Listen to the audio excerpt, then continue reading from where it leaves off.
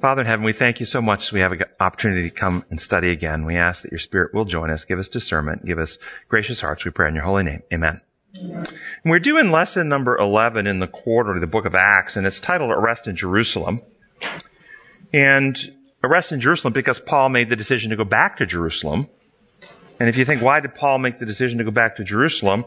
I want to read to you out of Romans 9:3. And this is Paul writing. He says, "For I could wish that I myself were cursed and cut off from Christ for the sake of my brothers, those of my own race, the people of Israel." I think Paul had a very strong passion for reaching the Jewish people with the gospel of Jesus Christ. And this is, he's the apostle of the Gentiles, but he always has in heart when can I reach the people of Jerusalem, the people of Israel? And he's looking for every opportunity. I think this is why he went. I thought a lot about Paul this week.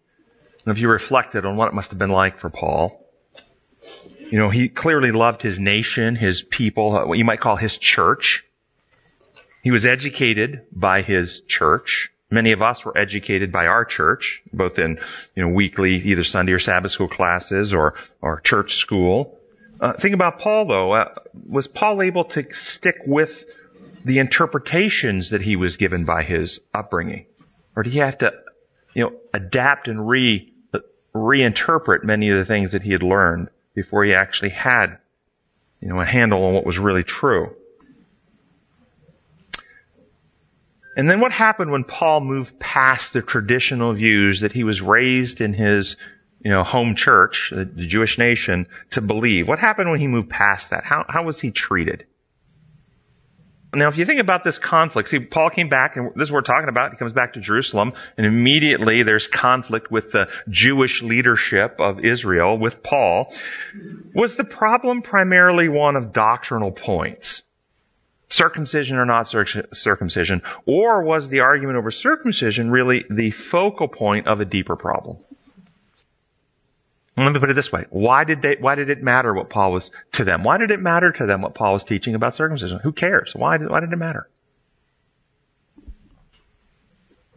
What method did Saul of Tarsus use prior to Damascus Road to convert people back to Judaism? Coercion, force, intimidation. What method did Paul, the apostle, use after his conversion? Truth presented in love, leaving people free. Every person should be fully persuaded in their own mind, he writes in Romans 14. Did you see a substantial method change for Paul before and after conversion? What method did the Jewish leadership use on Paul and the other apostles when the Jewish leadership disagreed with Paul and the other apostles? Coercion, imprisonment, beatings, remember? Intimidation. Now, we in the SDA Church talk a lot about the beast of Revelation. What would you say constitutes being part of the beastly system? Coercion. Would you agree or disagree that coercion is part of the method of the beastly system? No one can buy or sell save him who has the mark of the beast. Coercion, part of the beastly system. Is it primarily about holding the wrong doctrinal understanding of certain biblical truths or facts that make you part of the beastly system? Is that the primary problem? Somebody doesn't understand the biblical method of baptism, therefore if they don't have that right in their understanding, that makes them part of the beast? Or is it, if they have in their heart and character the willingness to coerce and hurt and threaten and abuse other people who believe differently, that makes them part of the beast? I want you to be clear on that. Because many times in Adventist history, it's argued that being part of the beast is having the wrong doctrinal understanding, not the wrong method of application. Let me ask you this question. If one accepts the lie that God's law functions no different than human law, it's just a system of rules that requires punishment, can you predict how people who believe that will function?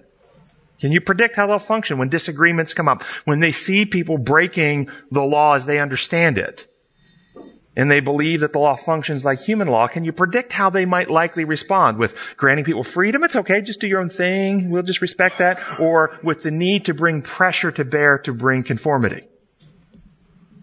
Can you see the root here? Do you think there are any church denominations that are free of this imposed human law construct? Any church denominations that are free of it? Then are there any church denominations that are immune from using the methods of the beast? He says where this is going. The methods of coercion. Are there any churches immune from that? So I'm going to tell you, it's with a lot of sadness. I really empathize with Paul this week. Do you think Paul enjoyed going back to Jerusalem and confronting the leadership, or when he had opportunity for discussion, knew that he had an recalcitrant leadership that didn't want to hear the truth? Do you think that was pleasant for him? He enjoyed that? I don't know that he primarily went to confront the leadership, but he was trying to reach the people. But the people were under the influence of the leadership. So Why? It's because they were afraid, maybe? Yes. Because they had already been led down the path. Both. They hadn't fought for themselves. Both. If you remember the story of the man who was born blind and was healed by Jesus, and then he was giving credit to Christ, and they brought his parents in, and they said to the parents, "Is this your son? How was he healed?" And the parents said, "We know that he was born blind. We know this is our son. We know he can see. How he was, he's old enough he can speak for himself." And the Bible gives a reason why they said that. They were afraid of the Jewish leadership, that they would be cast out of the temple. So it was this fear of disfellowship that caused them to submit, so to speak. Yes, so I think it's both. So I'm going to tell you, it's with a lot of mixed feelings that I'm going to bring to you some things that happened this week. I'm sad that this is actually even going on, but I'm hopeful because, you can't solve a problem until you first diagnose it. You can't fix a problem until you first admit it exists. Yeah. So I don't know if many of you read the article this week by George Knight. Anybody heard of George Knight? He's a well-respected Adventist historian, written 30, 40 books, I don't know how many. And there's an article in Spectrum Magazine this week. I put the link in the notes for those who haven't seen it. You get the link, go read the whole article. And I'm going to read a couple short passages from it. The title of the article is Adventism's Shocking Fulfillment of Prophecy. And this is what he writes in the first two paragraphs opening the article. For 150 years, the Seventh-day Adventist Church has faithfully preached the message of Revelation 13, that near the end of time, all the world will marvel and follow the beast, who had recovered from his deadly wound. And at the heart of the Adventist concern was verse 7's prophecy that the beast would make war with the saints and overcome them. What was not predicted by the Adventist evangelists was that the General Conference leadership would be joining the beast in its eschatological crusade, with the denomination's president leading the charge. Wow. This is George Knight. Not me. I want to make that clear. I didn't write this. Some of you might have thought I wrote this. I didn't write this.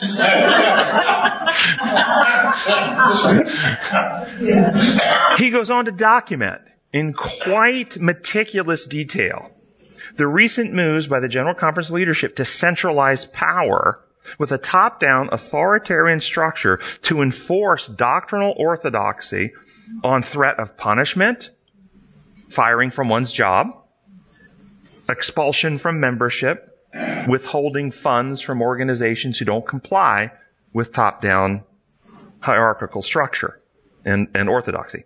He describes in accurate detail the same structure and method used by the Roman Catholic Church in its hierarchical design, then goes on to say the following. This is again a quote from the article.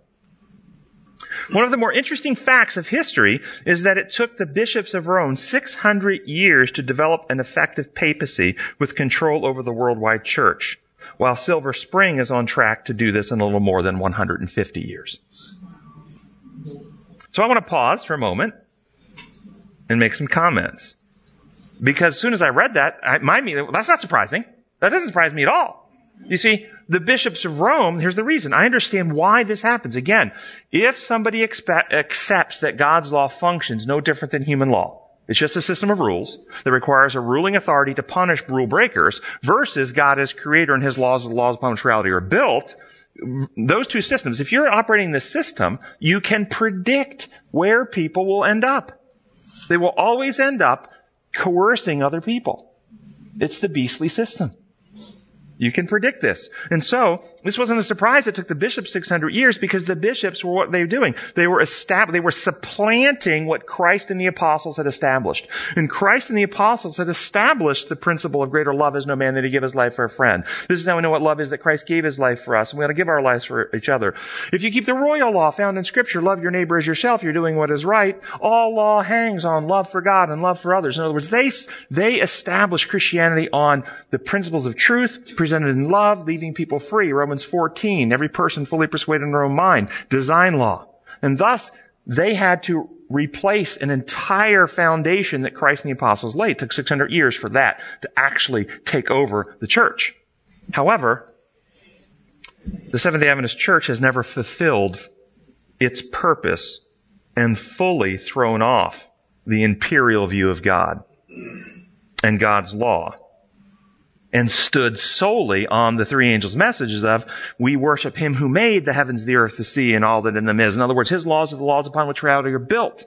And deviations from them are inherently destructive unless God, through Christ, is working to restore his creatures back into harmony with him and his design. We've never come fully to that position, and we've kept within our structure this false idea that God is an imperial dictator. He does make up rules. One day he will use his power to torture and kill his own children. And because that's been maintained within the system, it's only taken 150 years for it to come to where it's come to instead of 600. But I think we were trying. I think we see some of that in Ellen White and her progression of writings and what happened to her. And I think, isn't that one of the reasons we designed our denomination's hierarchy? I'm going to get to that in a moment. No, you're exactly right. We're trying. I just said we never fully done it. We haven't achieved the goal.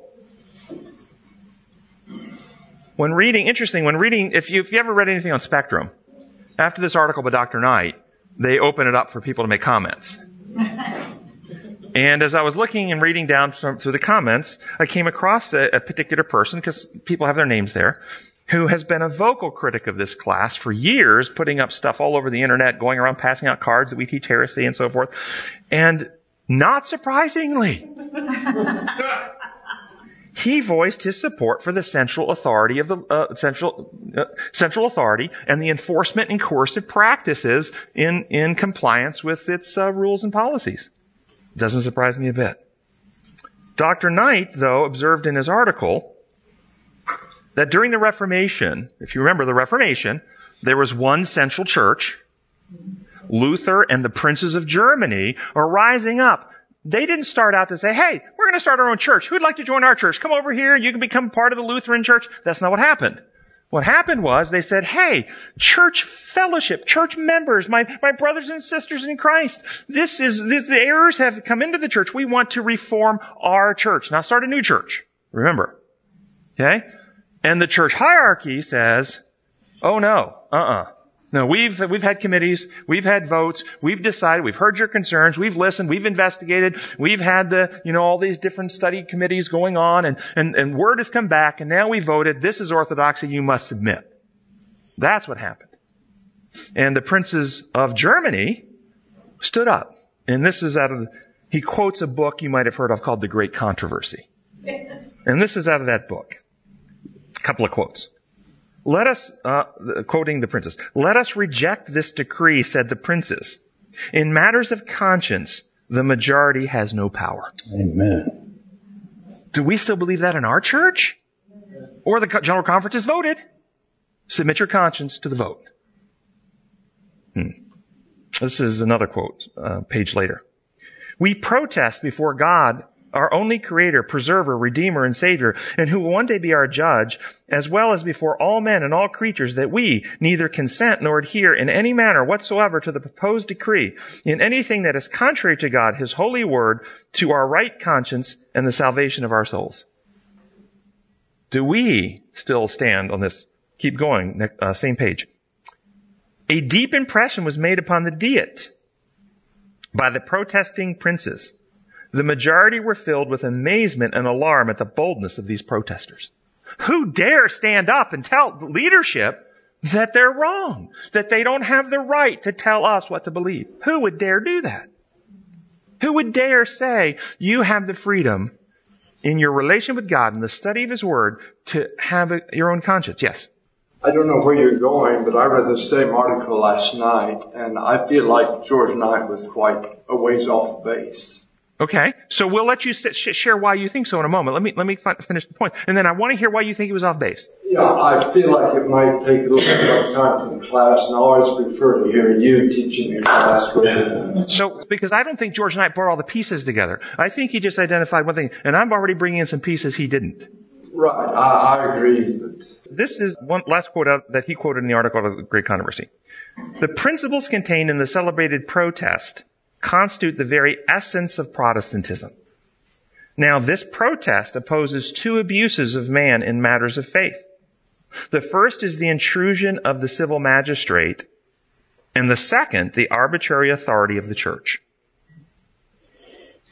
Anybody disagree with that? The Protestant Reformation was protesting the arbitrary authority of the church over people's consciences.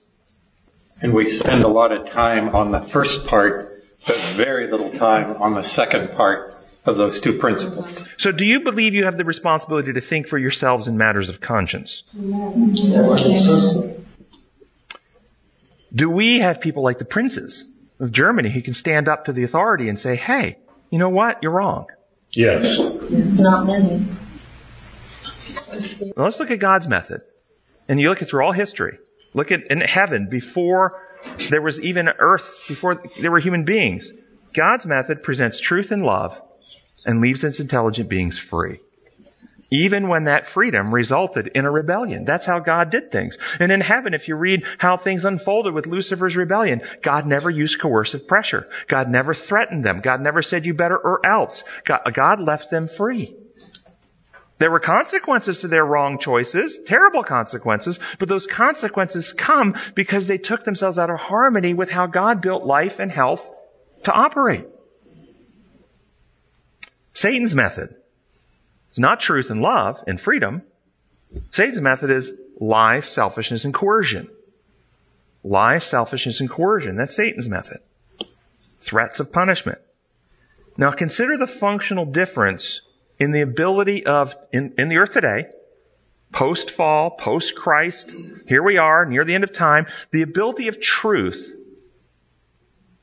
to advance, and truth is unfolding, right? Truth is advancing on any sphere, whether it's biblical truth, whether it's medical truth, whether it's science and technology truth, any truth to advance in the world, in humanity. Does it happen like this? One day everybody wakes up and we all have the same understanding of new truth. It just, everybody understands it at the same time. And we all accept it equally. Is that how truth moves forward in the world? On any subject. No. It doesn't matter. We're not talking just religion now.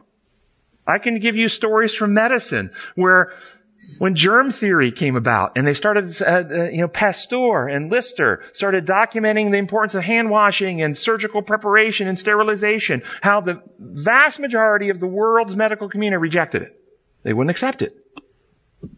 So how does truth move forward? Think this through. This is a critical point to then how we understand how the church organization should structure. We'll come back to how our church was designed and God's methods versus Satan's methods. Does truth move forward by the whole world coming to it at once, or typically some voices of truth arise?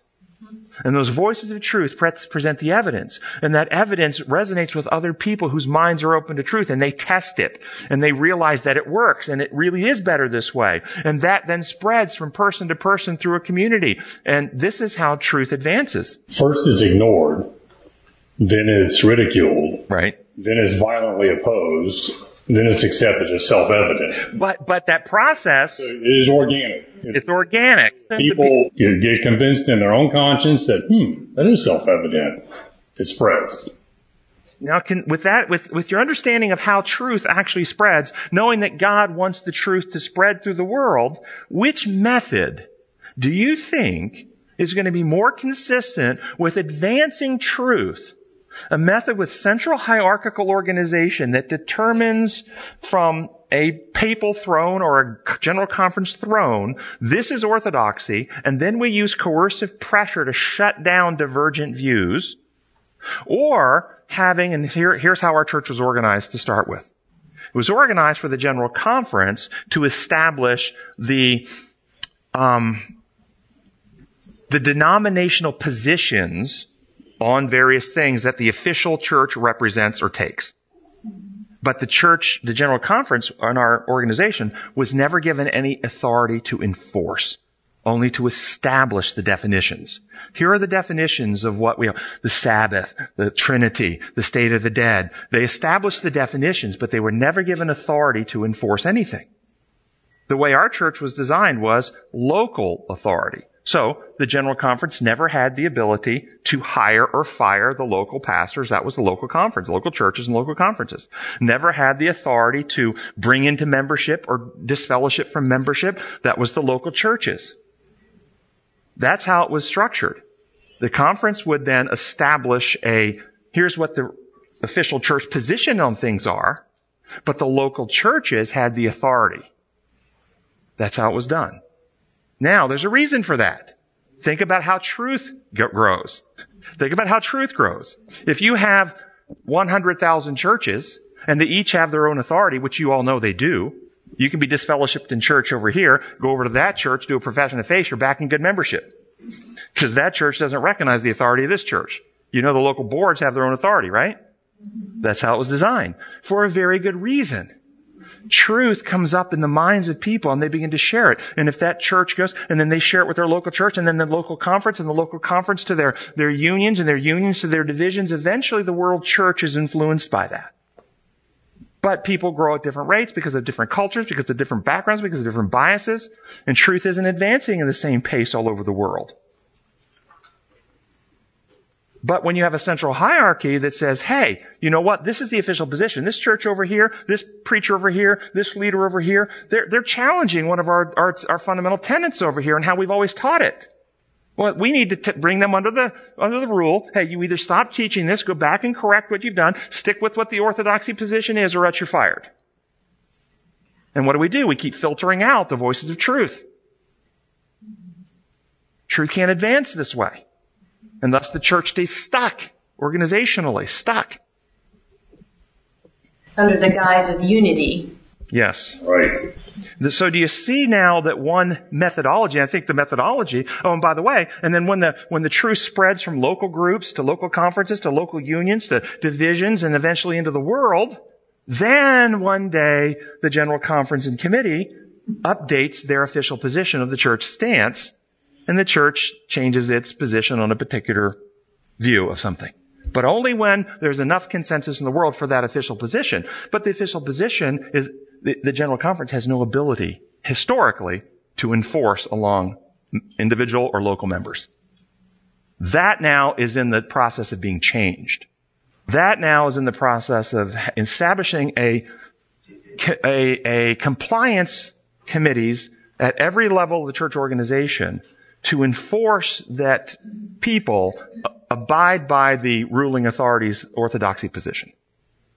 Or else there'll be some type of consequence to bear, either financial or employment or so forth. Or even removing properties and so forth from the local membership. Sound familiar? That's another reason why you never want to turn the title of your church over to your local conference. But you can't be a member. In an Adventist, you cannot be a member of the church cannot be a member of an Adventist church and use the Adventist name if the property isn't deeded to the conference. Well, this where you're going goes back decades. The control thing has always been there, Tim. But it was organized the way I said it to prevent this. You couldn't be employed by the church unless it was proven you were paying time. I mean, I can even go back to the 70s when students, at least one student on the campus walks up to Melvin Campbell and says, "Can we think outside the box?" And Campbell looks at the academic dean and says, "You don't like it, you can leave." Yes, you've always had these struggles. But the tithe thing you've a little bit misstated because they didn't really have that. They did them the favor of just removing their tithe before they paid them. No, it was mandatory. There have been situations where if you didn't pay tithe, I understand what you're saying, but it's also a precursor to employment. Mm-hmm. But that would just be a contractual relationship. This is your dues fee to be employed. Your union dues. Yeah, your union. Your union dues. That's it. But the point I'm making here today is, as we move forward, how does truth actually go? And I'm actually was hopeful when I read this article. I was very hopeful when I read this article because it's bringing out in the open a problem that's been going on for, as you say, a long time. But people have denied and distorted and actually justified and validated. And the one person that I mentioned a moment ago argues that it's absolutely the right of the organization to enforce its policies upon its members. Well, if you hold to the human law construct. Well, that brings up another thing from a organizational structure standpoint. Okay, I am on the record as being not a fan of these committees and all the other stuff. But from an organizational structure standpoint, can you have a cohesive organization when you have so much fractionalization within the ranks? Yes. You can. Yes, if you leave freedom. Yes. If it's left with local control. Yes. You absolutely can. We've historically done this. Why do you think we've historically had black conferences in the southeastern part of the United States, but no other conference in the world has had those black conferences? Why? Why have we done that? Because there were biases and prejudices in the minds of Americans, particularly white Americans, against blacks in this country that really weren't as prejudicial in other parts of the world. And so it was beneficial to have that. But it's not a biblical position that we segregate based on race. What? Theological centrics. Those are social and regional. Those are social centrics. Make your point. What's your point? Well, let's say you have a college that decides to teach evolution. Let's say you have another area that decides to say, this what is considered a non-standard is acceptable.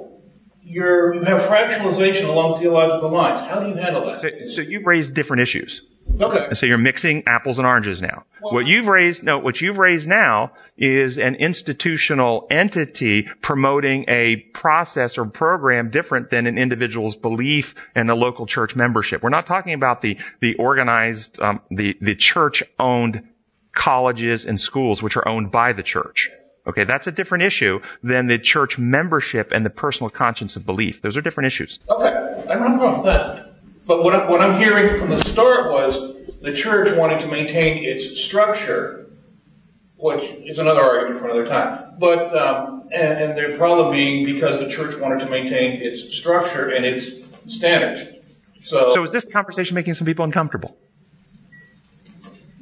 Because the statement you made, the church wanting to maintain its structure, the point that I'm bringing forth is it's changing its structure, not maintaining its structure. Okay? That's the point I'm making. That they're changing from a local authority to a centralized top-down authority. That is not maintaining its structure. It's a reformation in a somewhat, according to Dr. Knight, beastly way. You will have to be persuaded in your own mind. Do you think that now, certainly, God is the supreme sovereign and authority of the whole universe. No question. But how does he use or wield his power? What method does he use to govern? Does he use the method of a sovereign dictator? Do it or else I'll punish you. That is the view of Satan and the majority of the world. That's Satan's allegation. It is the exact opposite of what Christ demonstrated. He who did not think equality with God was something to be grasped, but surrendered himself in the form of a servant all the way down to the cross, did not use power to force his way, but presented truth and love to win hearts and minds, because what God wants from us, he wants our love, he wants our trust, he wants our devotion, our loyalty, and you can never get love, trust, loyalty, devotion by top-down, authoritative, coercive enforcement. You can't get it. And this is why, while God is sovereign, he runs his universe in harmony with his character of love on the design laws about how he built reality to run. He never uses these methods. Now, Ellen White, as you mentioned, was a staunch advocate of what I'm saying here today, and she vehemently opposed this type of central authority. And the point I was trying to make, and I hope you all see it, this is the inevitable place you arrive if you exchange the truth of God's law for the lie that it runs like human law. And this infection that our church, many Adventists believe and have said that the Adventist church was just the final link in the chain of the Reformation.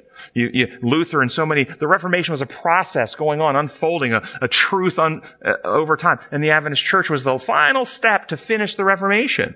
And many Adventists say, and that final piece was getting the Sabbath. No, it wasn't. They were Seventh-day Baptists. The final piece was coming to recognize that we are to worship Him who made the heavens, the earth, the sea, and all that. To creator worship, which is design law, and re-embrace God's true laws and reject these human imperial law concepts. That's the final piece that our church was called to bring people to. Amen. Anyway, we'll move on. I got an email from somebody who said, you use the Adventist Quarterly, but you seem to disagree with it a lot. Why use it if you don't agree with it? Why use a document that you seem to find fault with? And multiple reasons. One, we have thousands of people who watch this class each week who are either participants in or teach classes using this each week, and they very much have emailed me. I've had really so many people email me to me how much they appreciate me using it and sending out notes and so forth that helps them in their local churches. But I think it's important to help people discern the difference between the two. You can simply get up and preach what health looks like. But in medical school, they don't just preach what health looks like. In medical school, they also teach you what pathology looks like, what sickness looks like, contrasting it with health. So you can recognize that that's not healthy. Now, if you only focus on the pathology and there's no cure, there's no remedy, there's no health, that's really depressing. So I try to be balancing here to show, hey, here's a symptom of an illness, but here's the solution. Here's what health looks like. So we have an alternative. We don't have to stay stuck there. There's more to life than the party line, too. Yes. So I would say that rather than some have accused this class of somewhat being negative towards the church. I am not being negative at all. I'm being, in fact, I would take just the opposite. That this class is a real demonstration of love. Because if you saw someone you loved engaging in activities that you knew were injurious and harmful to them, would you stay silent? Or would you as kindly and graciously and effectively try to help them see the danger that they're in? Now, of course, they're free to persist down that path of danger if they're an adult. But you don't just stand by quietly and say, oh, I don't want to hurt their feelings, so I won't say anything. I don't want to be viewed as maybe being critical, so I'll just be quiet. I want people to think good of me, not save the person I love. And I love the church. And I really, really want, just like Paul, 2,000 years ago, so much wanted his people to come see the reality of Jesus Christ. I want our people to see the reality of God's beauty and His character and His design law. And let people say, well, why aren't you at the GC talking to the GC about this? Did Jesus go to the Sanhedrin to try to persuade them, or did He go to the people? Did the apostles go to the Sanhedrin? Every time Jesus was meeting with church leaders, it was always their instigation to try to trap Him. He never sought an audience with them. And so we understand that truth is organic. It goes from person to person, heart to heart. And so we want to share it with the people. Even if I could meet with the GC and they accepted it and they passed a resolution endorsing what we teach, that doesn't do anything for the people in the pew. Sunday's lesson focuses on, second paragraph says, in Acts 21:18 through 22, James and the Jerusalem elders expressed their concern about Paul's reputation among the local Jewish believers, zealous of the Mosaic law. They had been informed that he was teaching the Jewish converts who lived abroad to forsake Moses, telling them not to circumcise their children or observe the customs. What was Paul actually teaching people? What's the truth? Christ and Christ crucified. Okay, regarding circumcision, what was he teaching people? It's not necessary for salvation. It's not necessary for salvation. That's exactly right. That it's a symbol. He also taught it was a symbol of the reality of circumcision of the heart by the Spirit. He taught those things, right? Is teaching that circumcision of the body is not necessary for salvation and that it is a symbol of the true circumcision of the heart, is that the same thing as teaching people that they should not have their Jewish people should not have their children circumcised? Is that the same thing? So maybe you answer this next question. If it's not the same thing, why then were the Jews alleging Paul was telling people not to circumcise their children if Paul was only teaching them and it wasn't necessary for salvation and it was a sign of what was? Why were they alleging then that he was teaching people not to circumcise their children? The Jewish people at the time had a very strong belief that this was a requirement, an absolute requirement. Was it though? Was it a requirement? For the Jews. Was it? Yes, but inclusion in the committee. So again, was Paul teaching that circumcision wasn't requirement to be included in the tribe? In the tribe of Judaism? No. That was a requirement. Are you saying then that they thought they had to be circumcised to be saved? I think they thought that everyone had to be circumcised, regardless. That's a rule. They were following a rule. A rule for a purpose. And what was the ultimate purpose? They're not talking about purposes. They're talking about following the rules. But there's a purpose, because if you don't follow the rules, what happens? You get in trouble. To stay out of trouble. And who are you in trouble with?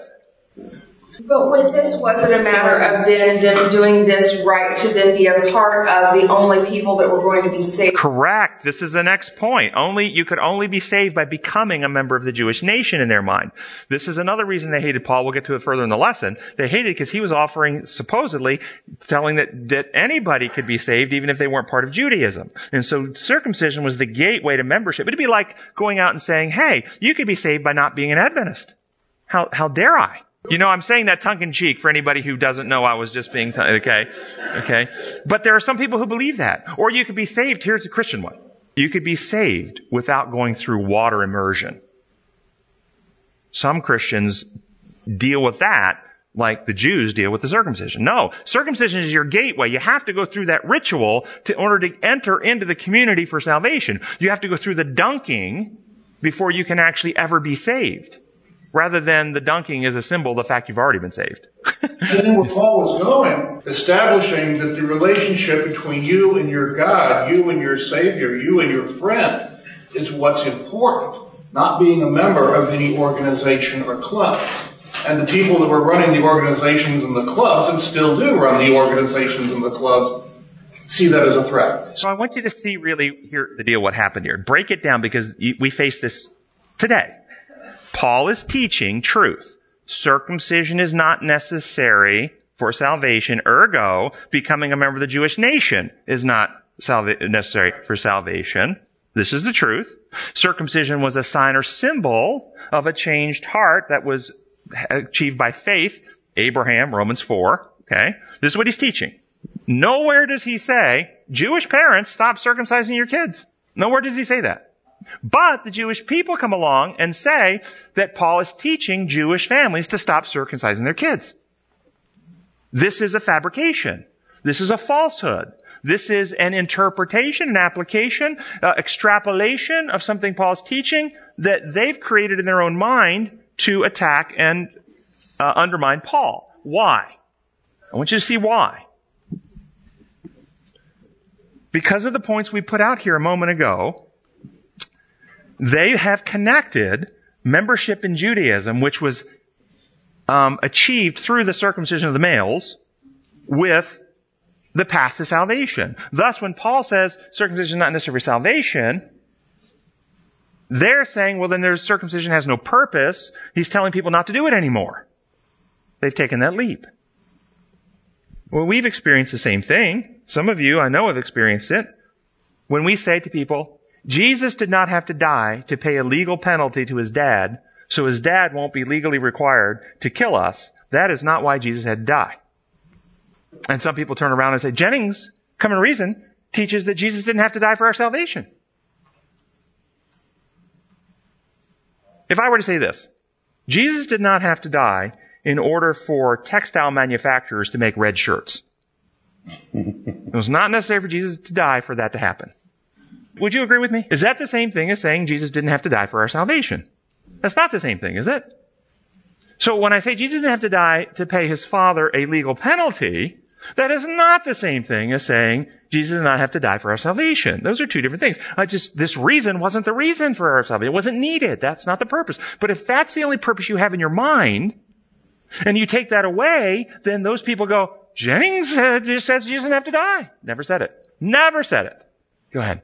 I think also the whole concept of how Paul approached God and salvation and our relationship with God was not rules-based.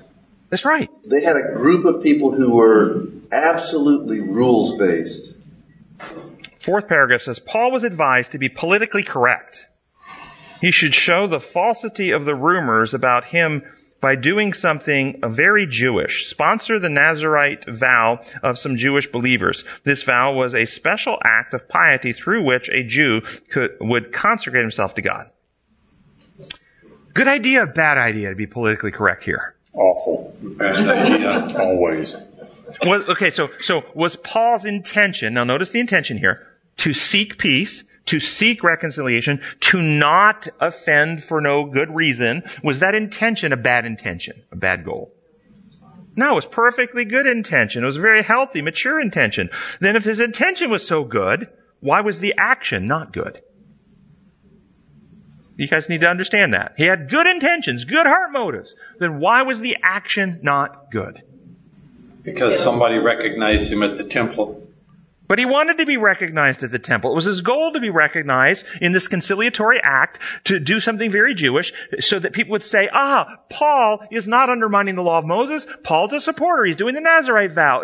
He wanted to be recognized as a person. That was the purpose of the political correctness. And it's like, well, I just had an idea pop into my mind, but it was from a movie scene once where a guy was going to wash some dishes and start the dishwasher, but he waited till his girlfriend walked in because he wouldn't get credit if she didn't see it. Okay, it doesn't count if it's not seen, see? It wouldn't count for Paul. He wasn't doing it for his benefit. He was doing it to influence these people to show that these allegations against him were false. So he had to be seen. Yes. Farther in that same paragraph, it mentions the 1 Corinthians 9, where he was a Jew to a Jew, a Gentile to a Gentile, whatever.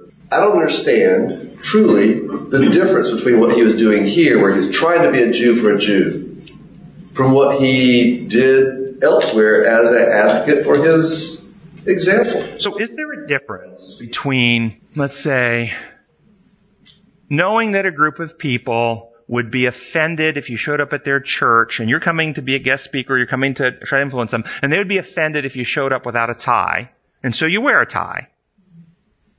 Is that the same thing as participating in a religious service that would make people believe you value something you don't value? For instance, you go take Mass at a Catholic church and you do a confession with a priest. Would that be the same thing? Being a Catholic to Catholic, so you're going to go do confession in the confessional and take a Eucharist at the Catholic Church because you don't want to offend them. Is that the same thing or would that give credence to that whole system that you don't want to give credence to? You're not certain there's a lot of difference? What do y'all think? Do you think there's a difference between doing those two things? The significant perception of a double standard and of a split mind truly is. How can he validate the Nazarite vow at the same time he invalidates the need for circumcision? It comes across hypocritical. It does. Yeah, and so that's why in that context. So when he says being a Jew to Jews, I don't think it means a hypocritical stance. It means not necessarily offending on things for them where they're at, but not doing things that would cause himself to appear inconsistent. And that's why I think this was the problem here. I think it set him up. It put him under the authority of that system. As soon as he went into their system and tried to get their approval, he put himself back, and that's exactly what happened. What happened was, I'm going to do your system by your rules, play your game, do your stuff so you'll recognize and validate and sign off on me as an Orthodox brother of Judaism. I'm surrendering to your authority on this, is what he was doing. By doing this thing. Politically correct, let's get this organizational approval on what you're doing.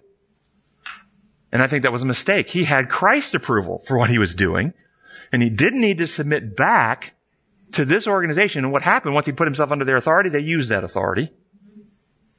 And his life went from one of freedom to imprisonment for the rest of his life. He was in prison for the rest of his life after that. There's an object lesson in that. He lost his freedom by submitting to an authority that wasn't Christ. So I think that was probably the mistake.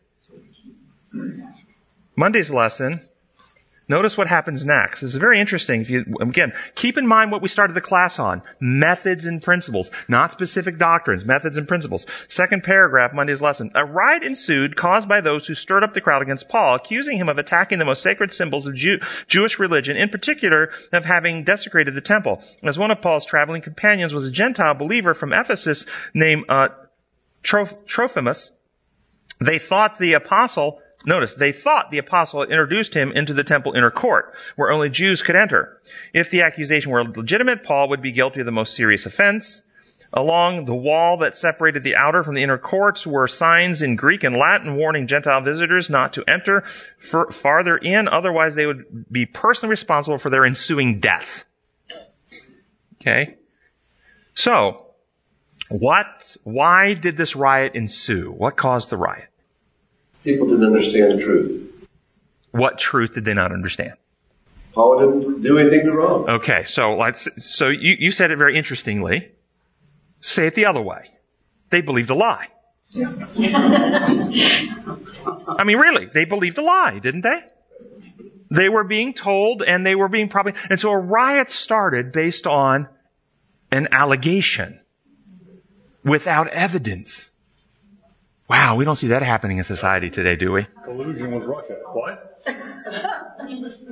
We don't see, I'm not even talking about that. I mean, it used to be, most of you are old enough to remember that in America, there was something that you don't hear about anymore. Yeah. Innocent until proven guilty. The presumption of innocence. Do you remember those good old days? The good old days. Where you're presumed innocent until the evidence is substantiated of guilt. Not any longer. Our society has moved into the world of allegation is guilt. It's really, really corrosive. But I'm going to go further about methods. Even though there's an allegation, and let's say the allegation were true, but it's not. There's a lie, but they believe it's true. So in their minds, now they think it's true. They think Paul has brought in somebody who's not allowed to be in a Gentile. Why riot? Think that through. What does it say about people who would use methods of coercion, violence, force, even if something they believe to be sacred were profaned? What would it say about you? Do you remember? I think it was 20 years ago now, maybe 30. Getting old. Maybe it was 40. But there was an artist that took a cross and submerged it in urine. Do you all remember that? It was all over the news. How did the American Christian community respond? Were there riots? There were not. There was no violence. There was disgust. That's disgusting. Sadness. We were emotionally revolted by it, disheartened, saddened, as you say. But there was no attack on him. There's no violence. There's no life threats. What do you think would happen today if somebody took a Quran and submerged it in urine? What do you think would happen? Or drew a comic on the front of a magazine. Or drew a comic of the prophet on a magazine. What happens? Or maybe goes to a liberal university to give a conservative speech. What happens? What does it say? The Holy Spirit has withdrawn because we're no longer listening. That's exactly what it says. For him to dwell. Does it reveal something? Remember, from the abundance of the heart, the mouth speaks. Good people bring forth good of the good stored up of them. Evil people bring forth evil of the evil stored up. Do you think diagnostically, when you see this type of function happening, are you allowing your mind to go, what is it revealing me about the people who do these things? It's diagnostic. The good tree brings forth good fruit and so forth. It reveals the character of these people. They are not operating on the principles of Christ. You remember, Christ said to turn the other cheek and to love your enemies. Your enemies! The ones who will spit on you and profane you, we don't riot against them. It also reveals one of God's laws. More than one of his laws. The law of worship. By beholding, we become changed. We become to be like in character the God that we admire and worship. And so when people use those methods, you can get an insight into the being they worship, whether it's themselves or whether it's some other deity that they hold sacred. But I can tell you, God doesn't use that stuff. God presents truth and love and leaves people free. The people that do this don't understand design law. Would you need to take a violent action against a 2-pack-a-day smoker because they're breaking the laws of health? You don't need to. You feel sad for them, but you don't need to take action against them. And that's where the Christian community, at least 30 years ago, responded. They realized the person who did this was rejecting their source of salvation. Father, forgive them. They don't know what they're doing. Wow, how sad for them. That's how the Christian community responded, not, oh, we need to destroy them because they're profaning our sacred symbols. Yes. I have to remember that as I participated in a road rage incident this past week. And you realize that sometimes you don't live by the laws that you intellectually. Wednesday's lesson. And it talks about how Paul was being tried and about how they struck him and about how he, called them to account. How dare you strike me? You're not even keeping your own law and so forth. And Paul's quick to point out that the lawlessness of those who are there to enforce the law. And how they break their own law. And this is what you always have with the imposed law people. Imposed law people always break the law. Always. They will break their own rules, making loopholes and exceptions that they get to sneak through. Look at some of the power brokers we're seeing in the country historically and so forth, and how they always seem to be able to skirt the rules for themselves. But I want to point out that these imposed law keepers always break design law. You see, when they begin coercing to enforce the orthodoxy, they're violating the law of liberty, the principle of freedom. They're violating the law of love, which is part of God's design. And there's always negative consequences that come to bear. Many of us heard with great sadness the news a few weeks ago in Pennsylvania, where a grand jury indicted 300 priests for molesting more than 1,000 children over 70 years. You all heard that, right? Yes. How could this happen? And I'm not bringing this up to cast stones at another organization, but because it serves as an object lesson to discern the problem of replacing God's design with imposed arbitrary rules. So how did this happen? God's design for human relationships was replaced with an arbitrary rule of no marriage and celibacy. And this arbitrary rule by the organization caused what we call a selection bias. What's a selection bias? A selection bias is when you put a filter on your potential pool of candidates so that you don't select from all the possible candidates. You only select from a subset that you filtered. For instance, priests can only be men. We have just eliminated half the population. We won't even consider women. They're not part of the set. We draw only from men now. That's a selection bias. Okay? Well, what do you think happens when people are in late adolescence, high school, and college, and they're contemplating a career path, and their natural, God-given, biological desires for sexual relationships and intimacy are typically at their peak, and they're considering a path that says, if you take this path, you're never going to have sex, and you're never going to have an intimate relationship with somebody. Do you think that causes a selection bias? Do you think the healthy heterosexual men are disinclined to take that role? It does. You're not selecting from the entire population of heterosexual men now. You're selecting from a group that would be comfortable with that path. Additionally, you may actually increase the likelihood of people with sexual deviations. People who, in their conscience, they've been raised to love God and they love God, but they've got certain desires or longings that they feel guilty for, that they are not happy with, that they want to be delivered from. And those people may think if I dedicate myself to God, that He'll deliver me, number one. And number two, I'm choosing a career path where I'm not allowed to ever act on those things that I shouldn't act on. And thus you get a higher concentration of pedophiles in the priesthood than you do in the general population. This is the consequence of replacing God's design with arbitrary rules. One, place that you can see. Well, knowing that, you have to ask the question, how can it not happen? Not how does it happen, but how that's my point. It's a predictable outcome. It is when you understand design law. And then the institution, once the abuse is known within the institution, what's the institution do?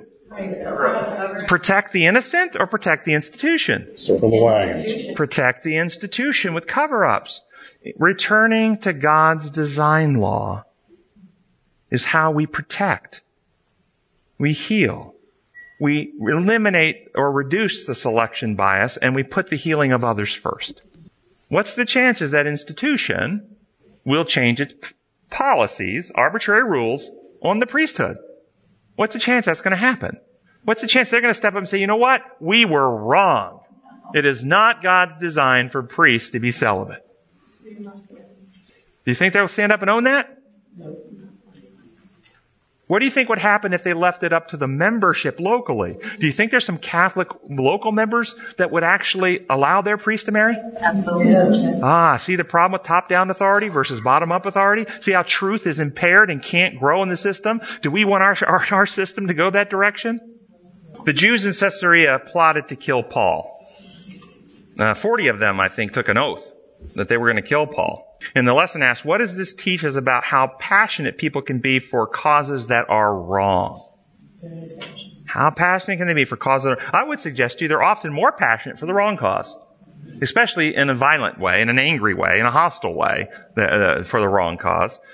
Generally, when you're passionate in love, you're much more peaceful and compassionate unless you're simply lovingly trying to protect someone who's in danger.